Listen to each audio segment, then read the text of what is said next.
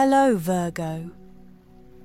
Today the sun is in Aquarius, which may inspire you to think outside the box and embrace new ideas. The moon in Taurus is forming a square with the sun, suggesting a need for balance between your emotional needs and your ego.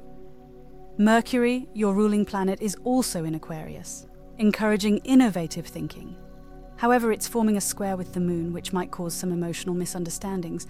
Uranus in Taurus is conjunct with the moon, which could bring unexpected emotional revelations.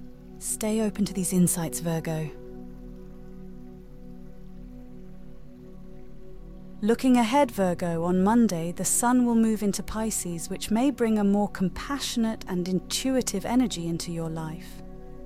On Tuesday, Mars will conjunct Venus in Aquarius, which could spark some exciting and innovative ideas in your relationships or creative projects. On Wednesday, Mercury will conjunct the Sun in Aquarius, which might bring some important conversations or revelations. Stay open to these insights, Virgo. That's all for today, Virgo. Remember, the stars can guide us, but it's up to us to make the most of their energy. Stay open to the insights they offer and use them to navigate your path.